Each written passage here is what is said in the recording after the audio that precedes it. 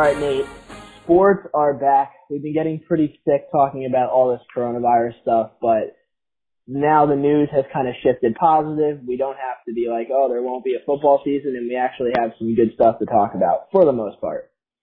Yeah, that's definitely true. I don't know about you, Mike, but I was starting to get sick of, I feel like Big Ten Network has had like 12 quote unquote Ohio State days where they rerun, like the greatest Ohio State games ever. And I was getting to a point where those just weren't doing it for me anymore. I know that Curtis Samuel scores in the second overtime against Michigan in 2016. I know that there's a controversial, blown pass interference call in the 2002 National Championship. I've just seen them so many times.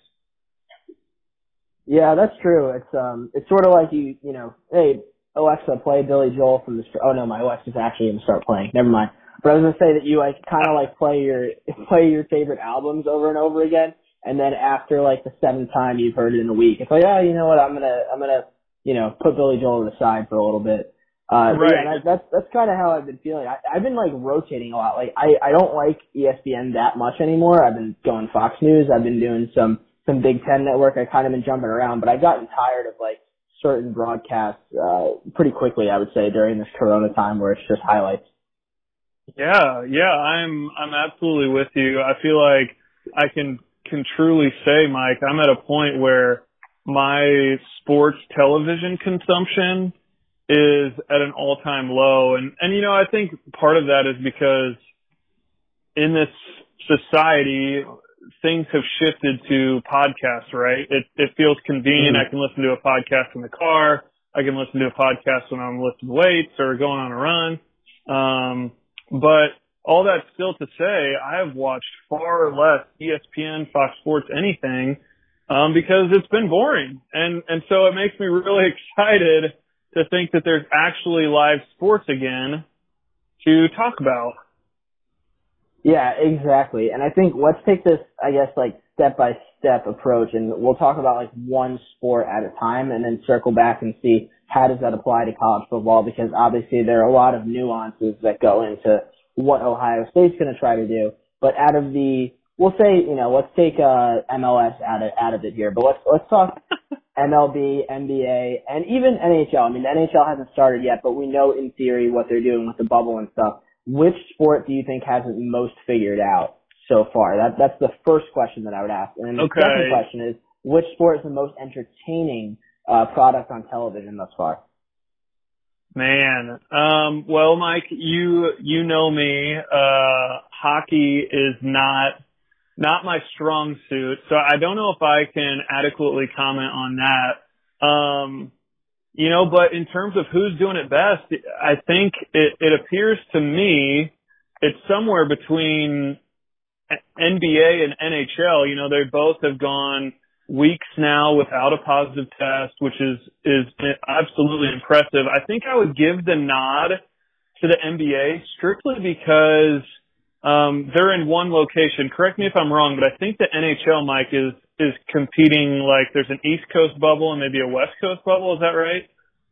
Yeah, they're both in Canada. I think one's in Edmonton. I forgot where the other one is, but there are basically, two separate bubbles.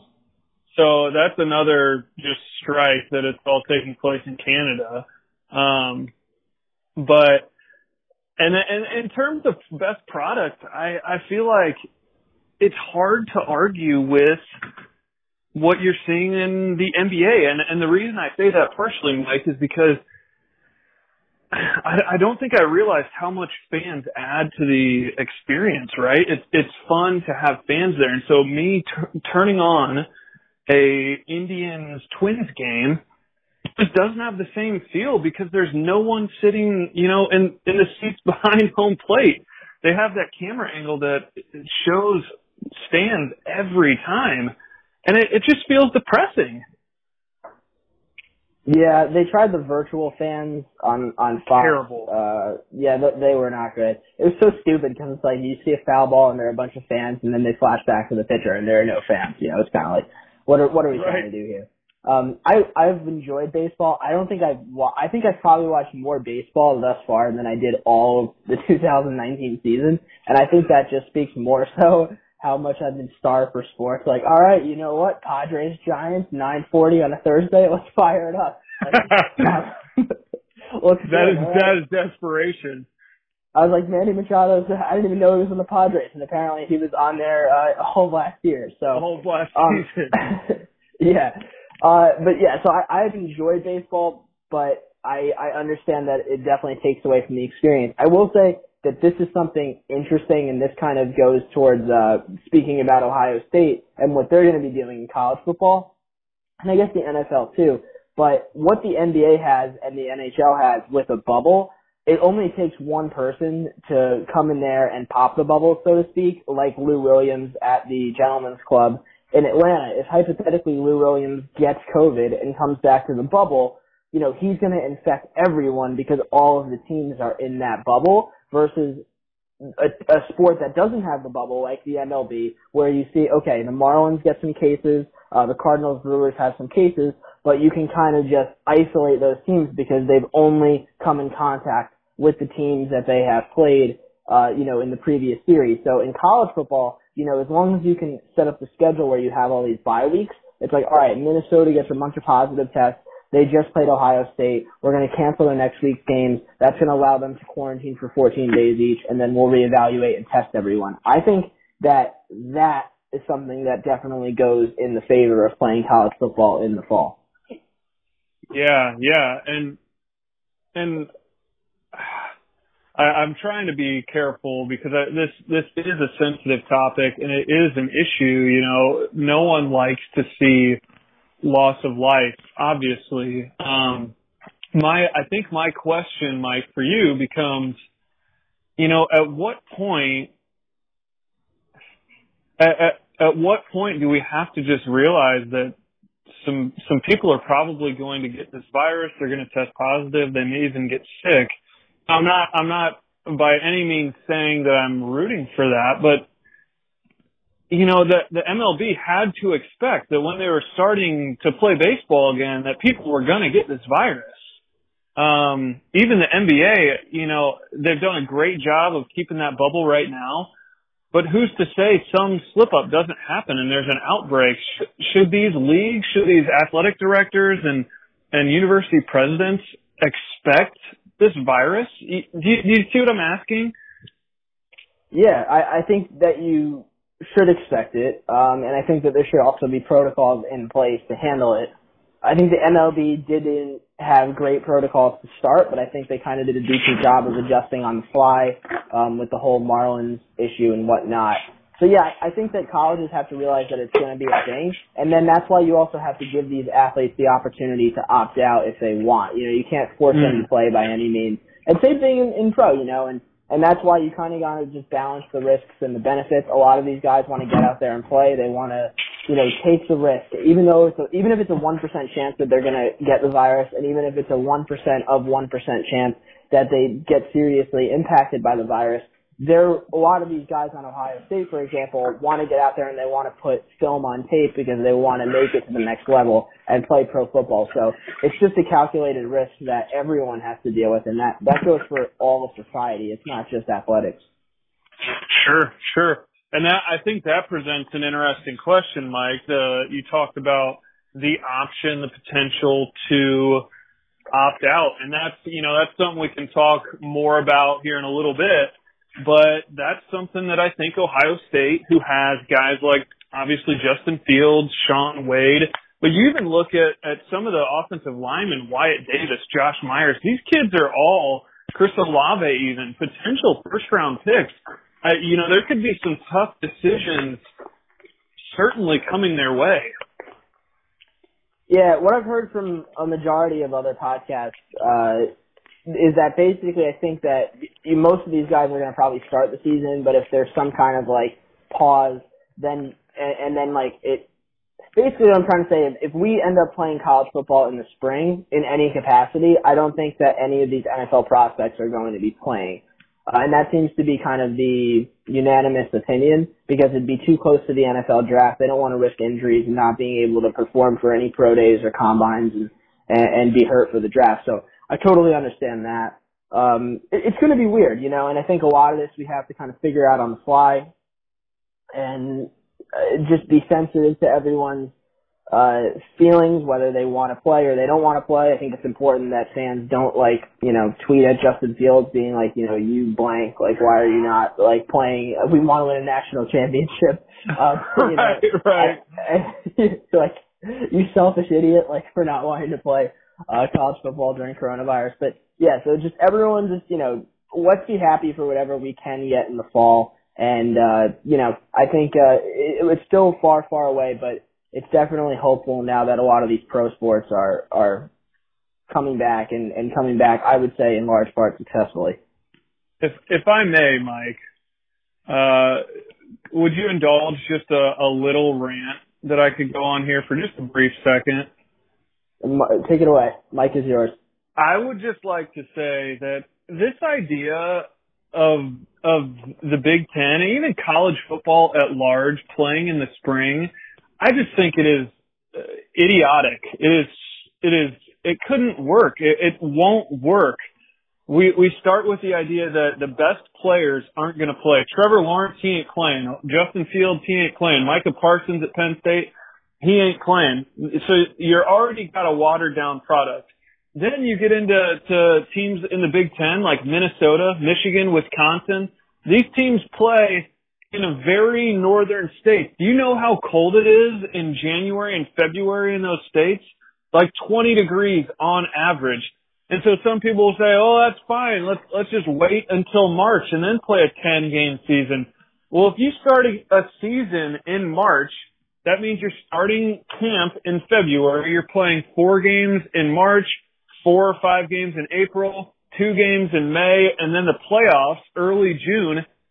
Guess what? Camp for 2021 starts in July. You think, I know that these kids are young and they can bend and they can move and they're strong and they're fast. But do we really think they can take 1 month off and just come right back out and play another college football season?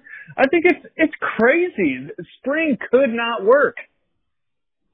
Yeah, and also you have I appreciate that. You have no flexibility with that either. Like, hypothetically, if, all of the Big Ten test positive, not all of the Big Ten, but if like all the teams in the Big Ten test positive, like 5 or 10 players, and they have to shut down the sport, and everyone has to quarantine for a couple weeks, there's zero flexibility with that spring schedule. So yeah, I agree. There's no way that would work. But also it's like with the spring, like what do you do? Like, what do you accomplish playing in the spring versus the fall? Do you think that magically there's going to be a vaccine that's going to come? And there's no way that a vaccine is going to be tested adequately. Like, people don't understand that these vaccines are still being in production, and then they have to be tested on animals, and then they have to be tested in humans, and they have to monitor the complications of the vaccine for 2 years. There is not going to be a safe vaccine that's going to happen magically in January, for example. And I kind of really hope, selfishly speaking, obviously, because we're fans and we want college football, I think this virus is going to get a lot worse in the winter when everyone is kind of huddled indoors. And if we could kind of play college football in the fall and kind of get it over with before the virus really starts to kind of come in a second wave, then maybe we can kind of like, okay, cancel spring sports, whatever. We don't have college basketball again, which would kind of suck, but at least we would get the college football season in. Obviously, I'm speaking purely selfishly, but that's how I feel. Sure. That brings up an interesting point, Mike, and I'm glad you brought that up. You mentioned the idea of trying to get this season in before the winter. You have a vast medical background. You're preparing to be a doctor very soon. So not to say that you understand this as well as a virologist, but you have a good idea of how viruses and things work and even how, like you said, how a vaccine would work. And so knowing that it likely will get worse come winter, what do you think is the best method to carry out the season? We've seen some different moves. I think the Big 12 now is the only conference to not say we're playing conference only. But, we see the Big 10. They kind of make the first announcement. We're doing 10 games all conference, probably starting September 5th, maybe even August 29th. And then you've got the ACC who says we're going to start September 12th. We're going to play 10 games and have an extra non-conference as long as it's in your state. And then you got the SEC and Pac-12 who aren't starting until September 26th. You know, what in your mind, what do you think is the best method to carrying out this season? We're seeing so many different things.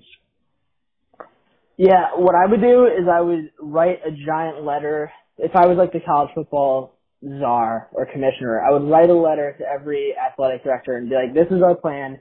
You have to tell us if you're tentatively opting in or not. And then, okay, so then 80% of them come back and say, yeah, we're in. And then I would draw the line. I would totally take away conferences.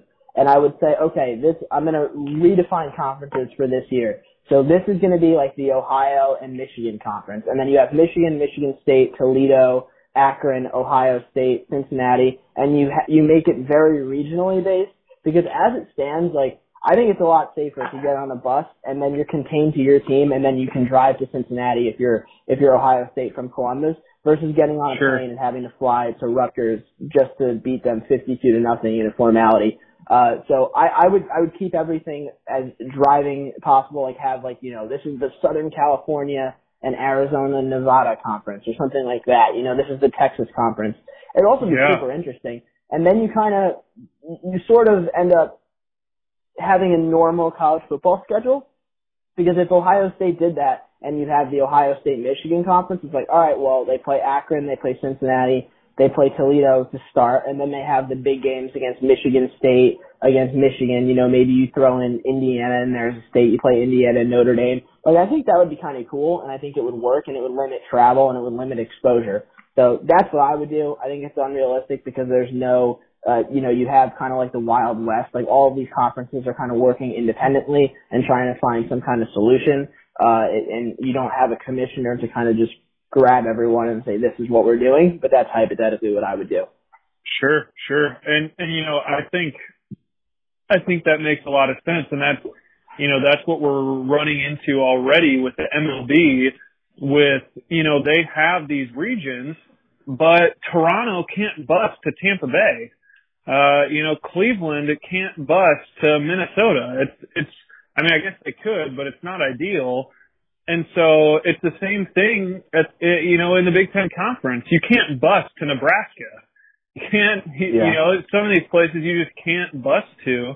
And so I love that idea, Mike. I think for me that if looking at what the conferences have already chosen, I think you have to pick, or the wisest decision is to do what the Big Ten, it very well likely looks like the Big Ten may do. I would start August 29th, and then I'd put the Big Ten championship game like December 19th. I think that's when the SEC is doing it. And if I'm not mistaken, if you start August 29th, you'll have 15 weeks to accomplish 10 games. And so hypothetically, kind of like you mentioned earlier, you could have a bye week between you could have a bye week after every couple of games. And if the entire conference has the same bye weeks, you could very easily shift the schedule as needed. You know, so like you said, Ohio State goes and plays at Nebraska, and there's a small outbreak there. Okay, well, we're going to quarantine all these teams. We're going to push Ohio State and Nebraska's next game back, and then we'll play that on a bye week.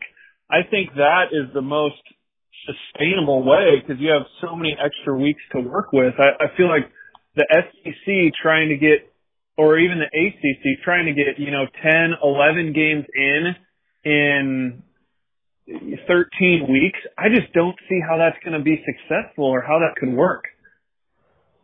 Yeah, and when you don't have fans to worry about in the stands, and I guess that's a whole separate issue because I know some teams still want to have fans in the stands, come Saturday.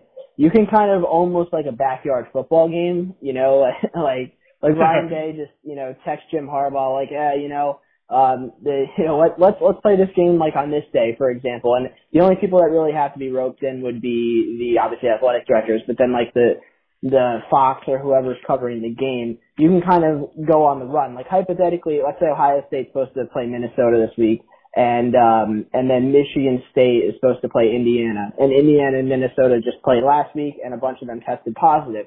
Well, then you quarantine Indiana and Minnesota, and then Ohio State and Michigan State says, hey, you don't have a game this week. We don't have a game this week. Let's play this week, And you kind of have to do a lot. That's basically what happened in the MLB with the Yankees and Orioles when I think it was the Marlins and the Phillies couldn't play for a few days. So I think there might be a lot of that. What have you heard as far as I know Alabama, I'm sure that they want to go full speed ahead and put 100% capacity in their stands, but I saw some number out there Ohio State wants to have 20% of fans or something like that. So Mike, yeah, you're right. That does bring up an interesting point. It's some of these places are saying that they may have fans in the stands. Well, what about if students on these campuses are taking classes online?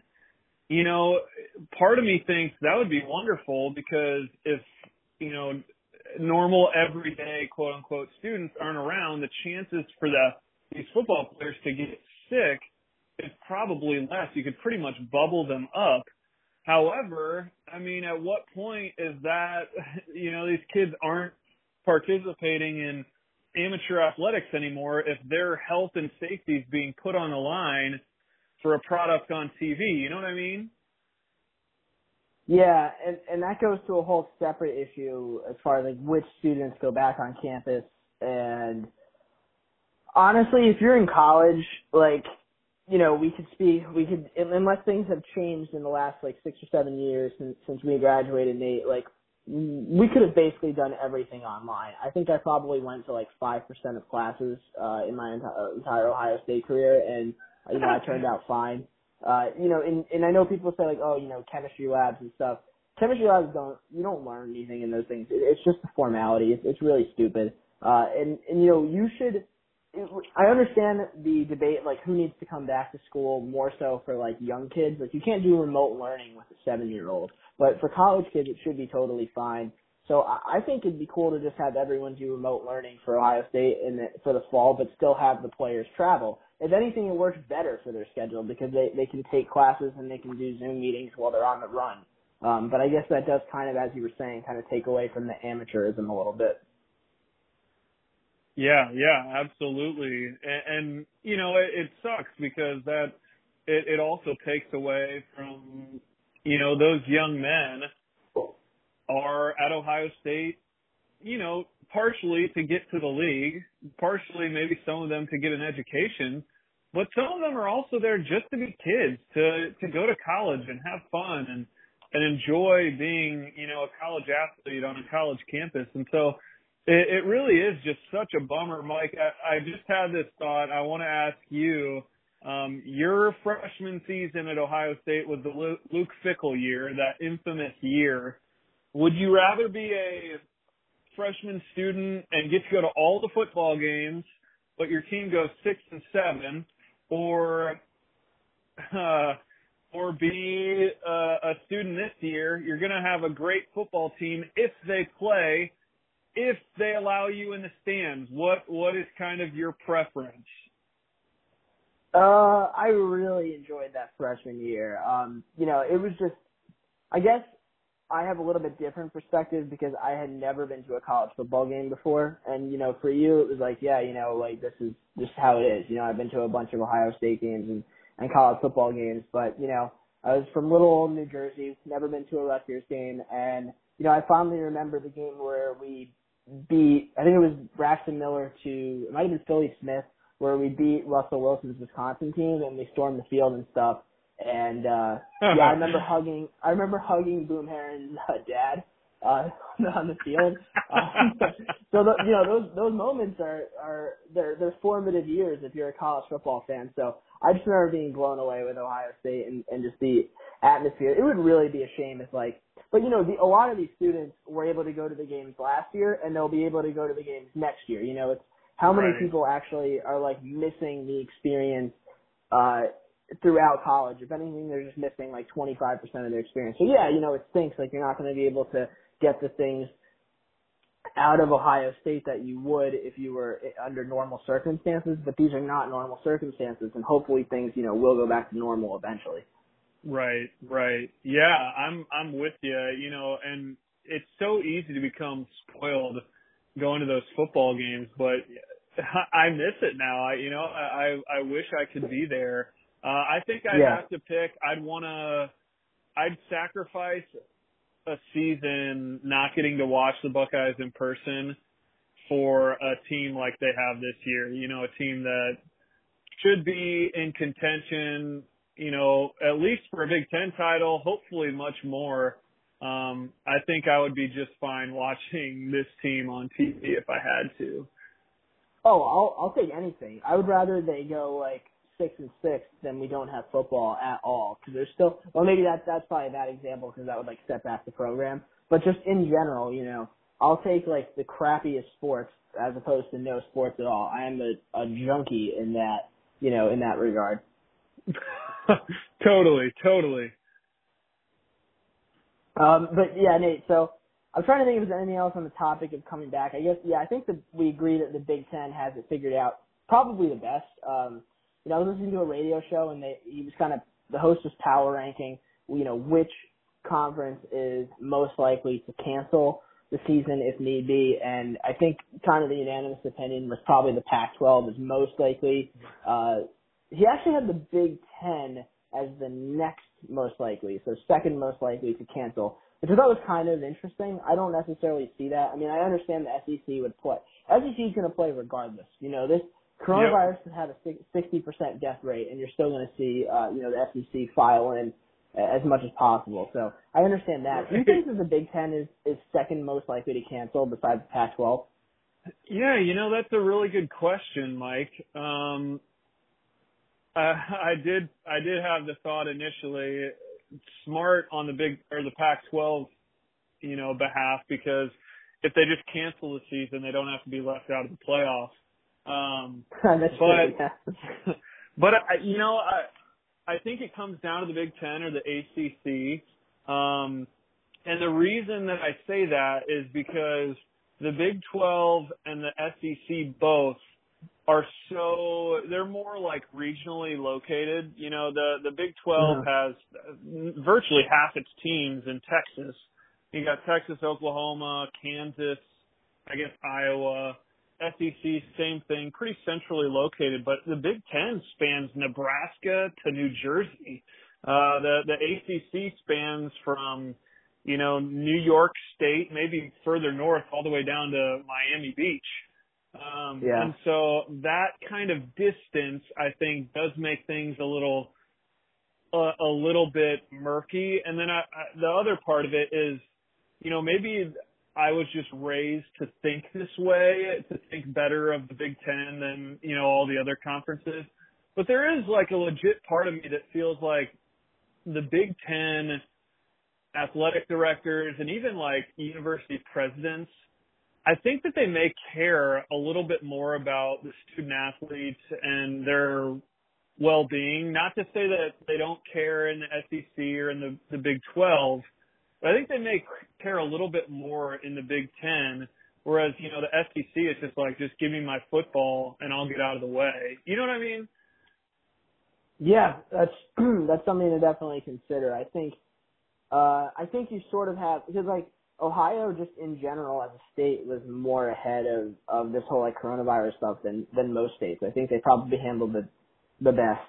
Michigan, they had some problems with some spikes, but in general, I think that they were pretty good in terms of locking down. And then, the ACC and the SEC has teams in Florida, and Florida's been the Wild West throughout this entire coronavirus stuff. So yeah, I think that they're kind of like conservative in those terms, with the virus and in terms of locking down. But I don't know. It's going to be interesting. Nate, if you had to make your prediction now, just whether or not, I'm going to say like yes or no, the season goes on without a hitch.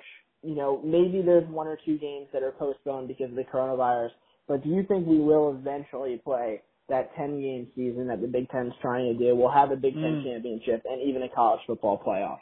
Do you think we'll get that?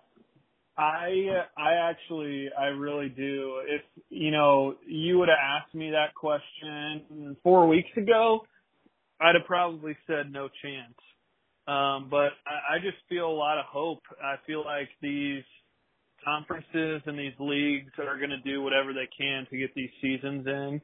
And so I feel I would put it at 80%. I think there's 100% chance that they start. And then I'd put it at about 80% chance that they're going to get all the way through the season. Now, I'm not saying there won't be hiccups along the way, because I certainly think there will be, but I do think we're going to get a full college football season.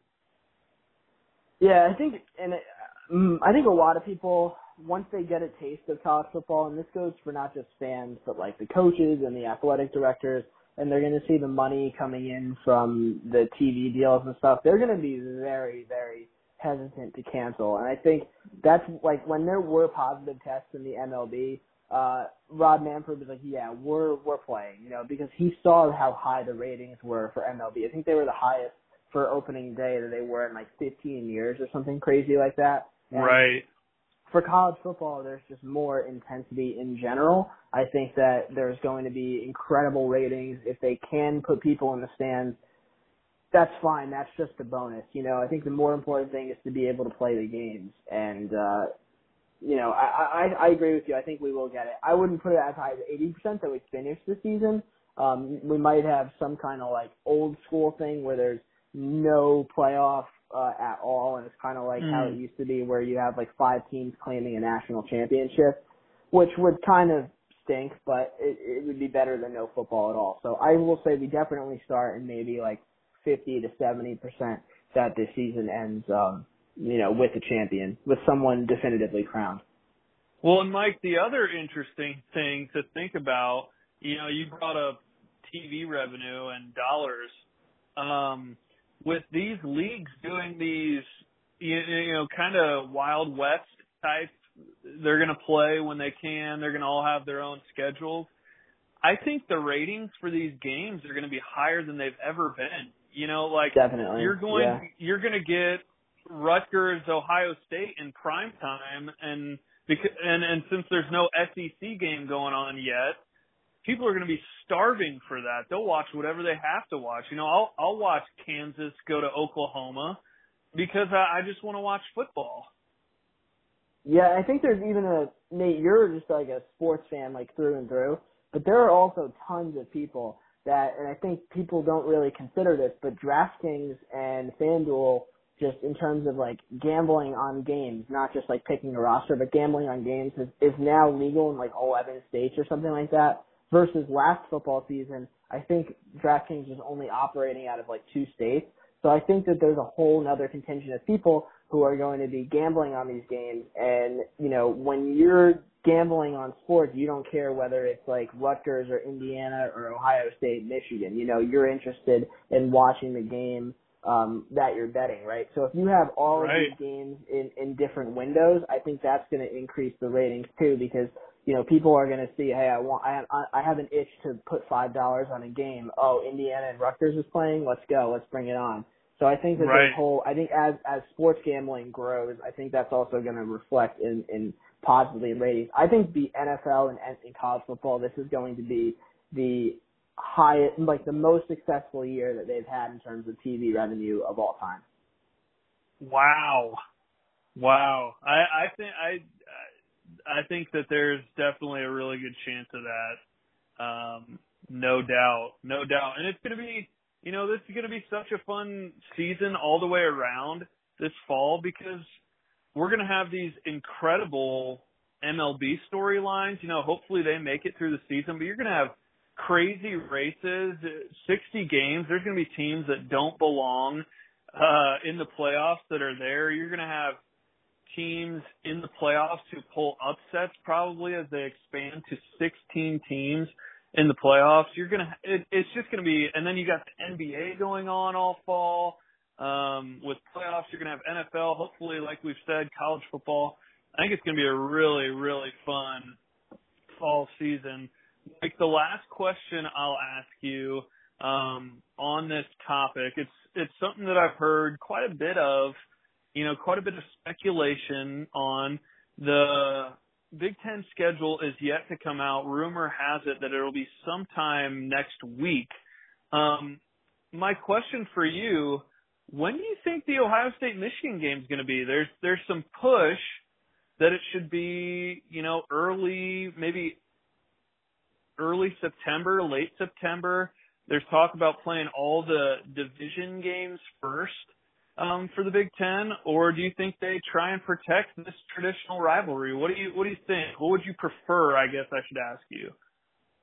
Well, I guess if you put it earlier, it's more likely to happen, right? So I think that's kind of a positive. But here's why do you know if they're dismantling divisions? I know the ACC is doing this. I haven't heard if the Big Ten is doing this. Okay. Like in terms of just having, the reason why I ask that is hypothetically if they are not doing divisions, if they're not doing the traditional East-West Big Ten stuff, then put Ohio State, Michigan earlier in the season because there's a really good chance that you would get a rematch in the Big Ten championship later in the season.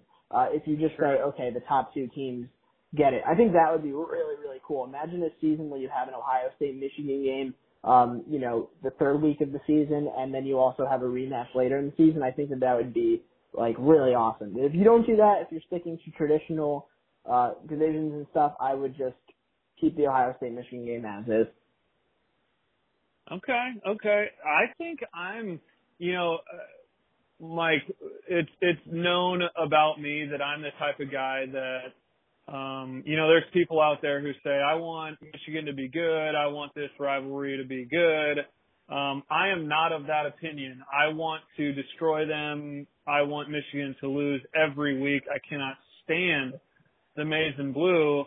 And so, I think about this and it's like, I would like to play Michigan in September because they're trying to figure out who their quarterback is. They're trying to figure out who some of their starters on the O-line are. They're trying to figure out, who's going to be the guys on that defense. And so, yeah, maybe it's the coward's way, but I want to play a team when they're weakest and I want to destroy them.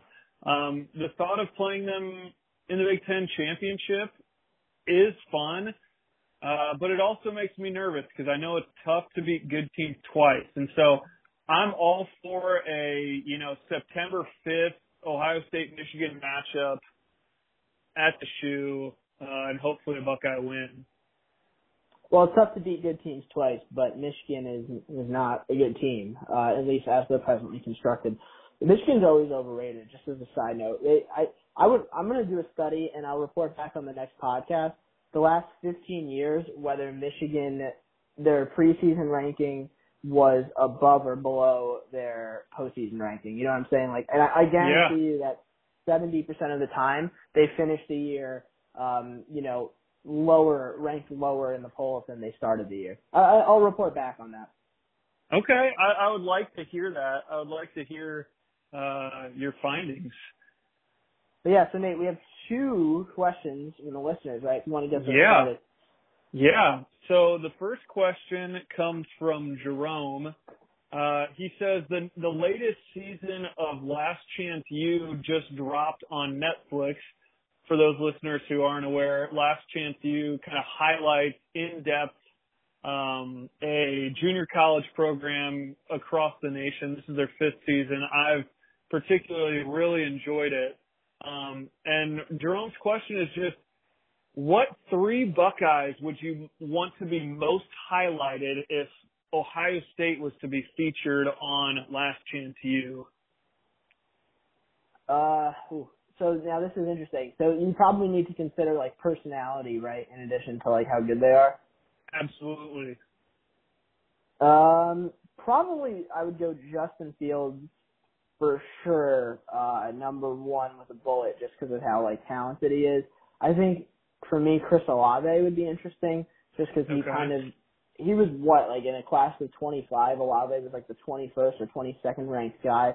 I think he would definitely have an interesting story going through the ranks, the trials and tribulations to become kind of the number 1 receiver for the Ohio State Buckeyes. And then for the last one, I'm tempted to say Shaun Wade. I think he has an interesting story, coming back for his senior season. I think that would kind of be a really cool theme, and just, he's going to be a leader of that defense, a leader in the locker room, and I would like to see that. Maybe CJ Saunders that would be my fourth pick. Okay, I like CJ Saunders. Well, I'm with you, Mike, on the first one. I'd love to see Justin Fields. He's the best player on that offense, if you ask me. And so I think it'd just be a lot of fun to kind of follow him around, and see, who he is, away from the football field. My number 2 pick, I'm going to go away from a player. This might be cheating, and I'm actually going to pick a unit. I'm going to say the offensive line room. And the reason for that is I just think they have tons of talent. Thayer Mumford, Josh Myers, Wyatt Davis. We're also going to break in Harry Miller, likely at left guard, a 5-star kid. And then, Nicholas Petit-Frere, Paris Johnson kind of battling for that right tackle spot. Quick math, Mike, that's a 4-star at left tackle, 5 at left guard, 5 at center, 5 at right guard, 5 at right tackle. I think it'd be a lot of fun to see them compete. And also, I think it's fun to see. For a long time, Ohio State offensive linemen called themselves the Slobs. It'd be fun to see what the Slobs are up to. And then the last one that I would pick, I think it'd be Baron Browning. And hear me out on this. I think it's because it's always fun to follow the story of one of those guys who, so many pundits have kind of written him off. He was such a talented recruit. He just hasn't panned out. It'd be fun to see what happens with him in his final year. And he's just so versatile. Plays the middle backer, outside backer, some D end. I think would be fun to watch. I think he would be, if you sort of go back to the 2015 national championship team, I think a similar guy as Baron Browning would be Curtis Grant. Came here as a 5-star recruit, as a lot of hype, and kind of didn't live up to it. But then senior year ended up being a really big impact player for that national championship team and a leader. I think that would be kind of cool just in retrospect. Similar story as Baron Browning. Yeah, I love that. Okay, the last question we have here comes from Jake. Excuse me. He said, I've been watching a lot of JT Barrett highlights over the course of the last few weeks. And he comments, there's such a big difference between JT Barrett as a freshman, maybe at Michigan State, and JT Barrett as a junior or senior against Clemson, against Michigan. And so his question is, what do you think happened to JT Barrett? What do you blame most on his demise? And he gives 3 different options. The first one being he lost Tom Herman. The second one being a mix of lost confidence and also lack of playmakers.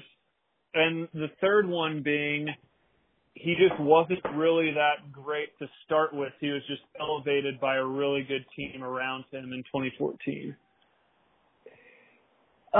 Man, that's tough. Are we saying what happened to JT Barrett his sophomore and his junior season? Because his senior season was really solid. I mean, I just pulled up his stats.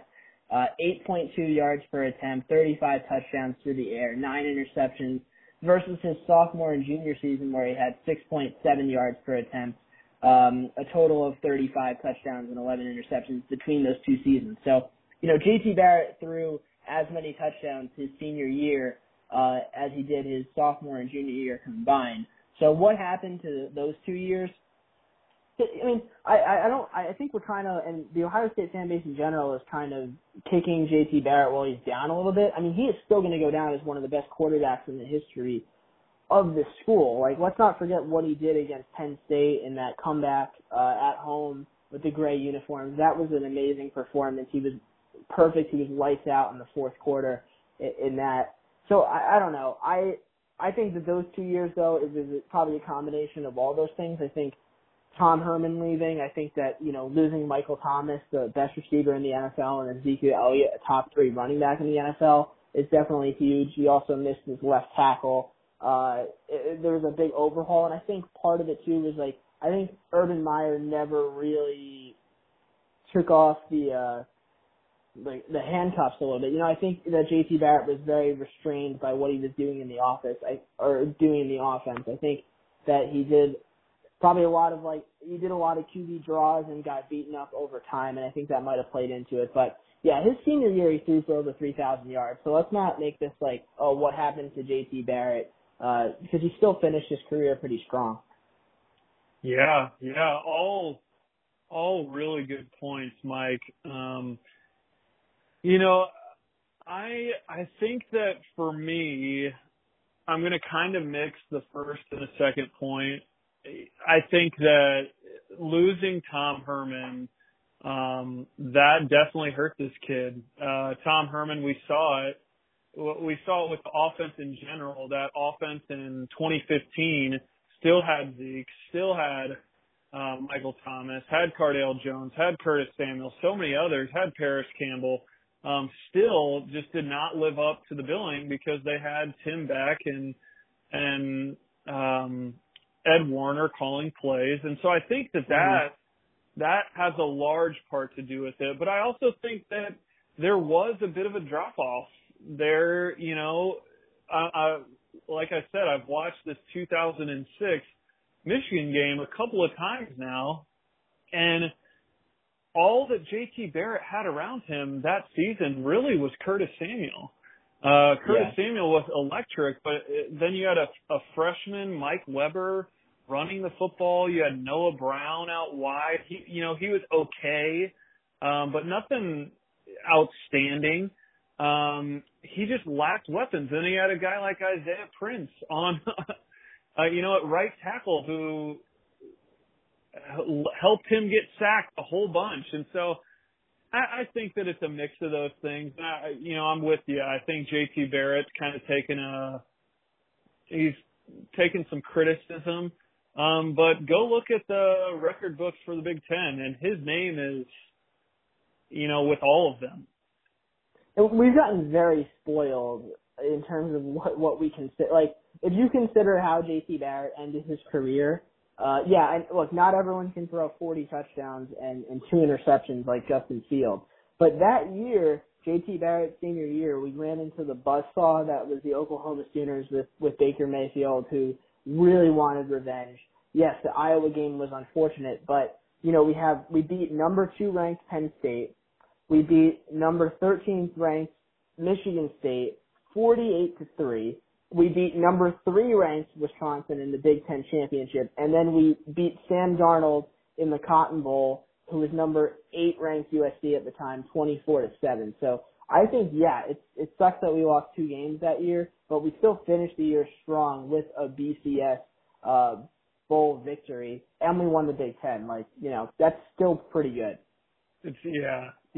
I'm absolutely with you. And he had remarkably difficult circumstances as well. Let's not forget that. Him having to battle Cardale Jones. Cardale had just won a national title. It was tricky. There's a lot to balance. There's so many guys on that team that needed the football. And so let's just, and I guess the last thing I'll say on the topic, Mike, is that all of this stuff gets highlighted because Ryan Day was brought in, and Ryan Day is a quarterback whisperer. I mean, he developed Dwayne Haskins. He's developing Justin Fields. He's bringing in kids that he should develop, like Kyle McCord and C.J. Stroud and Jack Miller. Somehow he even gets some of the credit for Joe Burrow. And so we compare JT Barrett to those guys, and that's not fair. I have to wonder, does Alabama, they're bringing in Bryce Young, the best quarterback in the 2020 class. He's probably going to be a rock star. Are they going to compare A.J. McCarron to Tua Tagovailoa and Bryce Young? Probably not. A.J. McCarron did what he was supposed to do when he was at Alabama, and I can be thankful for that. Yeah, if you can go 4 years and your least successful season in terms of wins and losses was losing 2 games, that's fantastic, wherever you are. And let's not forget, some programs like Alabama and Clemson and Ohio State, other than those 3 programs, every other program in the country, you can't pick a 5-year span or a 10-year span where basically every season they're in double-digit victories, right? So we're very, very lucky to have the team that we have. We should never really take that for granted. We should always remind ourselves this. And that's kind of like the fact that Ryan Day has been able to keep the wheel churning and been able to put us in the position where we can continue that success after what Urban Meyer built, I think is just like so tremendous. And we should just, be quick to, or don't be so quick to bury guys like JT Barrett, because he really had a phenomenal career. Yeah.